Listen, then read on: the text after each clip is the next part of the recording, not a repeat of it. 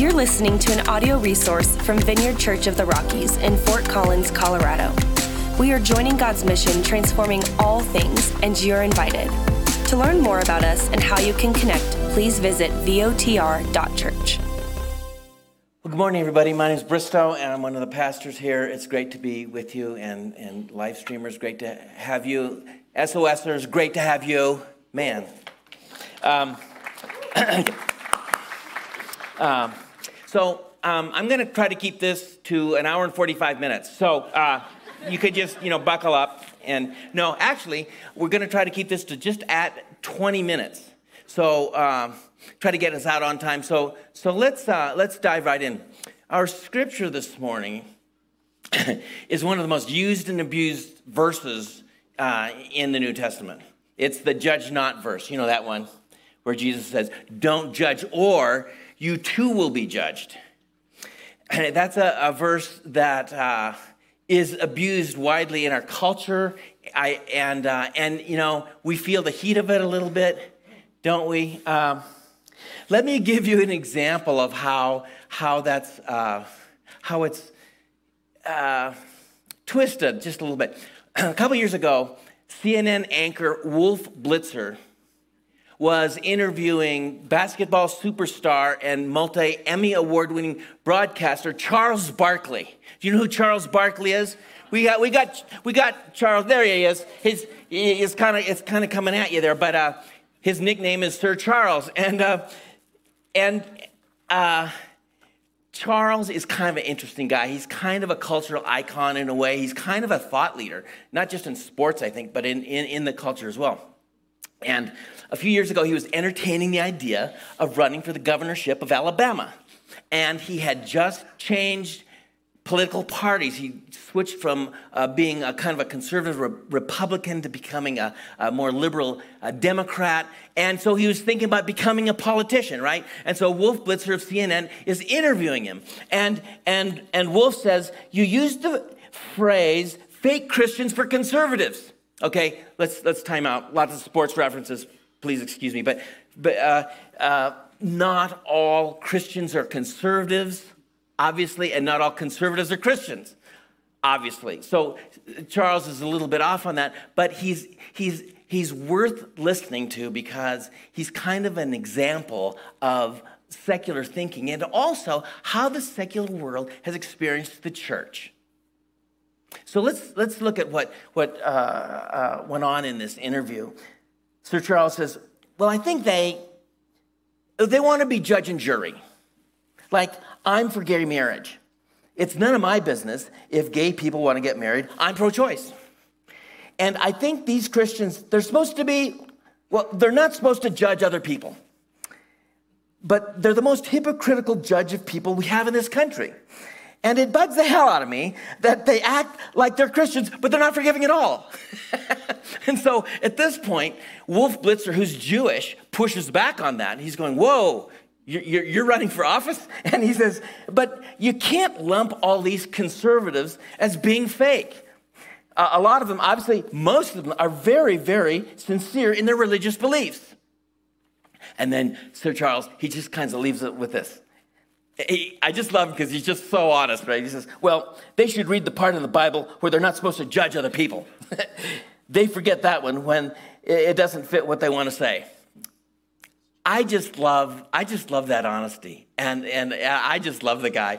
But the truth is that we hear that kind of stuff all day long, don't we? In the culture, we hear that all day long, right? And if we're honest, we feel just a little bit of heat. Obviously, Christians are being misrepresented in this dialogue, but so what, now what? I mean, Christians have always been misrepresented, right? Read the book of Acts, right? Read a little church history. Christians have always been misrepresented. To me, this is the question for me, and I think probably for a lot of you, it's how do we honor God and do what he says when our whole world is opposed to God? That's the landscape. And our experience is that our lives in the kingdom are always directly in conflict with the world. That's the cold, hard truth, right? And the rub is that we live in this tension every day. Whether we acknowledge it or not, we're living in that tension. And so I think that the question then becomes, how do we then respond?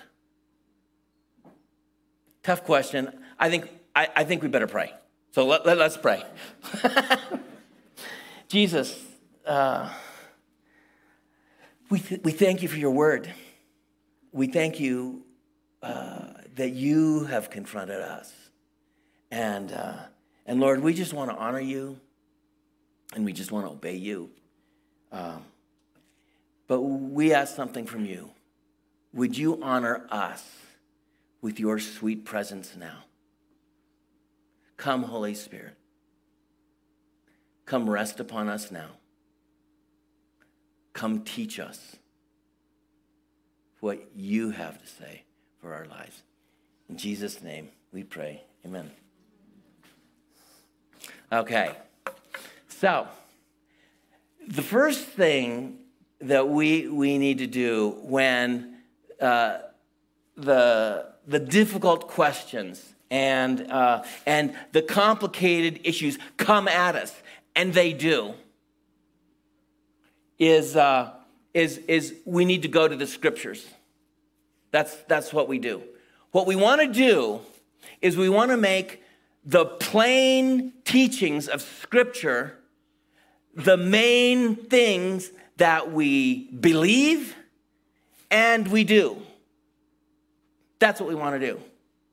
We want to make sure that the main thing in our lives is the plain teachings of Jesus. That's what we want to do. And in fact, we call that the main and the plain. It's a vineyard value in our church organization. The main and the plain is a thing. And we just want to keep the main thing, the plain thing, and the plain thing, the main thing. And that's how we interpret Scripture. We just want to take a plain reading of what Jesus is saying and then make that the main thing that we do. And so our culture doesn't do that. Our culture wants to take simple things and make them complex. They want to take plain things and make it complex. So you have a plain verses that Jesus says, and they've been sort of twisted and made complex, and it's just not a plain reading of Scripture. So this is what we need to do right now. In order to find out what Jesus is saying, we need to get the main and the plain of Jesus' word. So this is from Matthew 7, verses 1 and 2. Jesus says, "Do not judge, or you too will be judged. For in the same way you judge others, you will be judged. And with the same measure you use, it will be measured to you." So, is Jesus saying that we need to remain neutral? Morally neutral. Is that what he's saying? Is Jesus saying that we need to have no opinions? Is Jesus saying that we need to have no convictions about social issues? You know, whatever you do, stay morally neutral and don't confront the culture. Is that what he's saying? Of course he's not saying that. The whole Sermon on the Mount is one massive confrontation of people and culture. The kingdom of God and the king are both confronting people and the culture. Of course that's not what he's saying. But what he is saying is, don't be judgy. That's the title of this message. Don't be judgy. That's the first point. Don't be judgy. He's saying, don't pass judgment on other people. He's saying, don't condemn people. The most condemning, the most judgy person in the New Testament, of course, was Saul before he became St. Paul. He was passing judgment so hard on the people of the way, that's what Christians were called before they were called Christians, that they started killing them. They started killing them. And sadly, when we become condemning of other people, we kill people spiritually. And sometimes people in the world have been the object of that. I think that's some of the heat from Sir Charles. And so Jesus doesn't like that either. So what did Jesus do? Paul is on the road to Damascus. He's going to get more Christians, round them up, condemn them. And Jesus appears to him, knocks him down, introduces himself to him. Saul eventually repents. That's when he becomes St. Paul.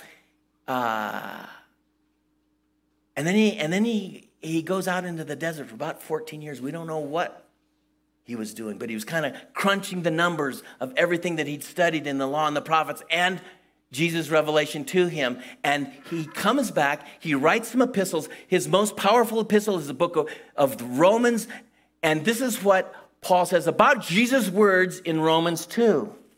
He says, "You therefore have no excuse. You who pass judgment on someone else, for at whatever point you judge another, you are condemning yourself. Because you who pass judgment do the same things." That's just devastating, isn't it? He's saying, don't pass judgment.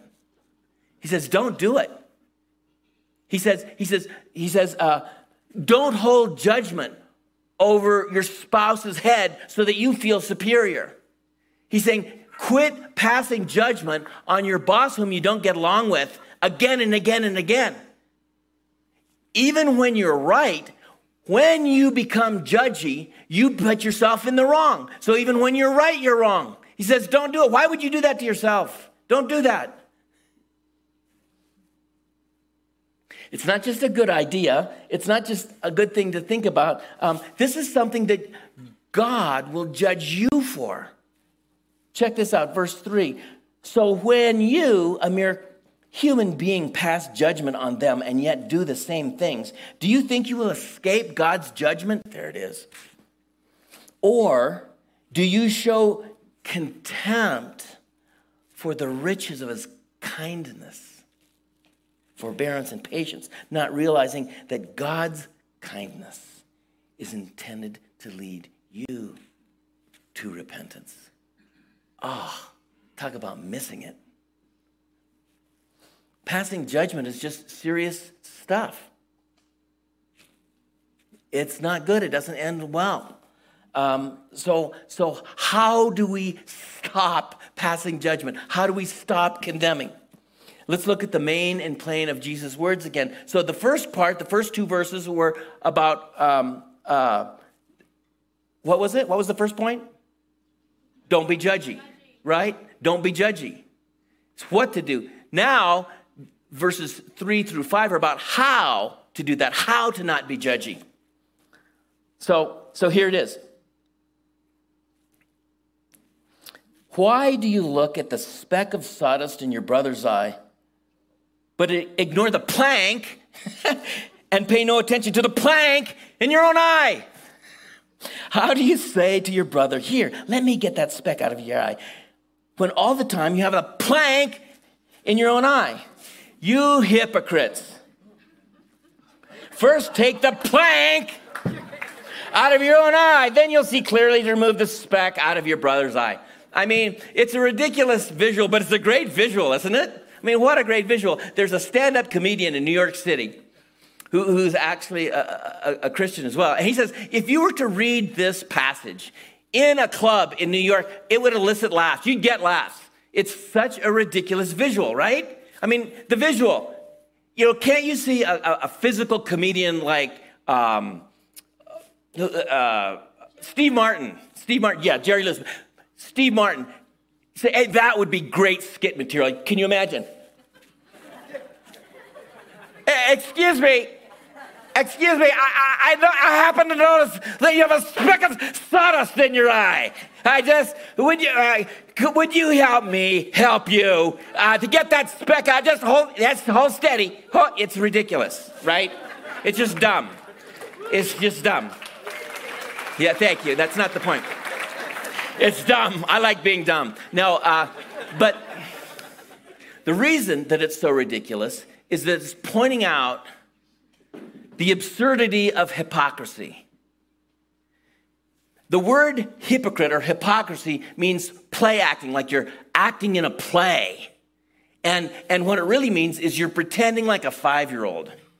You're pretending that nobody sees this, right? And you're trying to make yourself feel better by helping someone else. It's absurd. It's pointing out that we haven't dealt with our stuff as believers. So the second point, and there's only 2 points in this short sermon, thankfully, is deal with your stuff. That's it. The second point is deal with your stuff by repenting. This is your stuff, right? This is your stuff. And the Bible says if we don't acknowledge that we have stuff, we're liars. So we all have this, right? It's around. What repentance is, it's very simply this. It's we're going towards our stuff, right? We're engaging in our stuff. And then we turn.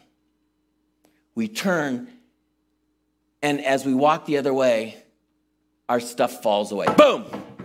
That's all it is. That's repenting. The way that we deal with our stuff is by repenting. But what is our stuff? What is dealing with our stuff? The technical word for dealing with our stuff is becoming self-aware. Self-aware. It's kind of a buzzword now. It's everywhere. There's libraries full of books and seminars and podcasts on becoming self-aware. It's understanding your emotions that are within you. It's managing your behaviors and people as you do your business. It's making good choices and securing good outcomes for your life. And it's so good. I study it all the time. But I really started studying it when I took a new job. I was living in Texas, and I took a new teaching job. All of my students were suffering from severe emotional disturbances. They had stuff. Let me tell you, not only because they were in middle school. That's stuff enough. You're in middle school, right? You know that. But yeah.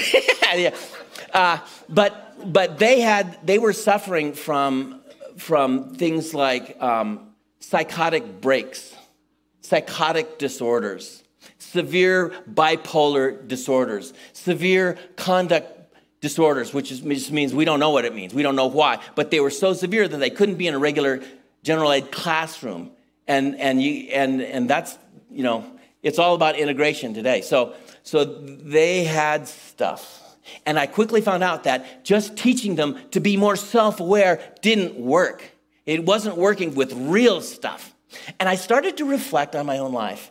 And I thought about what was it that enables me to be more self-aware? What is it that enables me to really deal with my stuff, to kind of get after it? And I recalled when I was a young Christian in Southern California, and I went to the Anaheim Vineyard Church, and the pastor's name was John Wimber. He's one of the pioneers of the vineyard.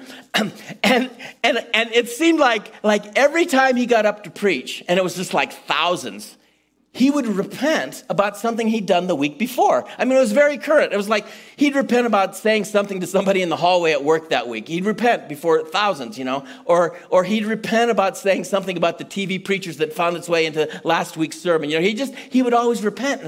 And I thought, who does that? Why would he do that to himself? And I saw God's hand on him. And I thought, I learned how to do that when I was there. I can teach that. I know how to do that. I'm going to just teach these kids how to repent. And so I did that. And I was in Texas. Then I moved to Fort Collins, and I got a job with PSD. I got the same job. And I said, well, I'm just going to teach them how to repent, And we tracked their behaviors. We had a social worker who tracked their behaviors and graphed it and sent it into the headquarters, right? every day. And when we started teaching about repentance, their behavior suddenly, drastically changed. And we had the graphs to prove it, because we taught repentance day after day after day, week after week, year after year, because I had them for more than 1 year. And the upshot was that their behaviors changed drastically. They became more self-aware. They dealt with their stuff. So much so that the assistant superintendent of public schools came into my classroom for a whole hour to find out what was going on. And you know what he found? A bunch of kids and their teacher learning how to repent. Deal with your stuff. It'll change your life. How? By repenting. So as we wrap up, I want us to take a couple of steps back. You're seated, so you can't do that. Metaphorically, take a couple of steps back. Let's get a bigger perspective on what this text is really about, and maybe what God is telling you specifically. This is what I think it is. God really, really loves people. And God wants us to love people like he loves people. I think that's what this is about. And when we get judgy and we hurt people, and we get condemning and we hurt people, and we fail to deal with our stuff, and that always hurts people, and we're too proud to repent and we hurt people, we're not loving him. And we say that we love God, but we don't love people. And you know what? That just isn't how it is. In fact, the metric for how much we love God is how much we love people. And that's what he wants from us.